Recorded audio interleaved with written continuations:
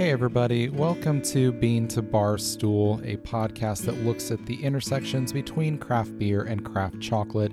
My name is David Nilsson. I'm a beer writer and advanced cicerone and the creator and host of Bean to Barstool.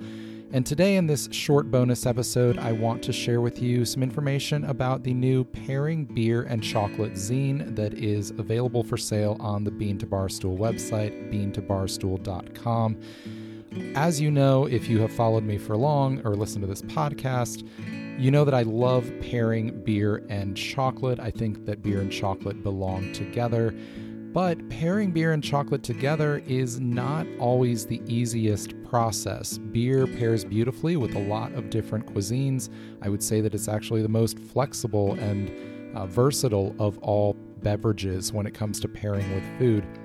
But in the case of chocolate, it's not an effortless process. Pairing beer and chocolate is both high risk and high reward. So when it works really well. When it doesn't work, it works really, really poorly. And my concern that led to making this zine was that if somebody just grabs some chocolate and grabs some beer and pairs it together and it really, really doesn't work, then they're going to be turned off to pairing beer and chocolate together, which can be so much fun.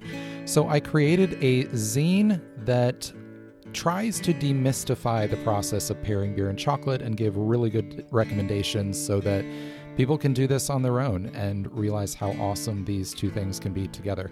So the zine is 70 pages, full color, lots of photography. I printed and stapled this at home in the long, proud tradition of do-it-yourself zine making. Starts out with some basic information about beer and chocolate just to get folks started, then gives step-by-step instructions in how to pair these together, the physical process that will lead to the best results.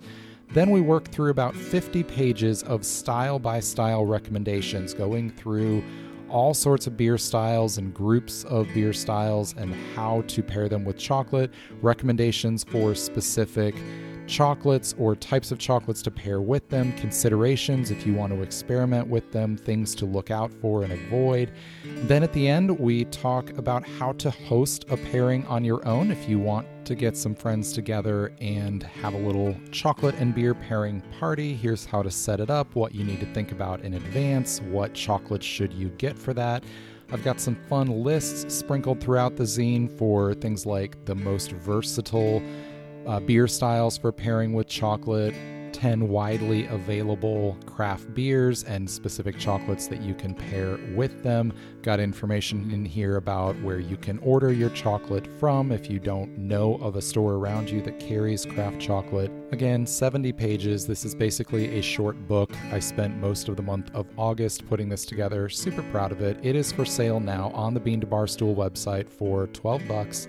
And I would love if you went on and checked it out and then let me know what you think of it.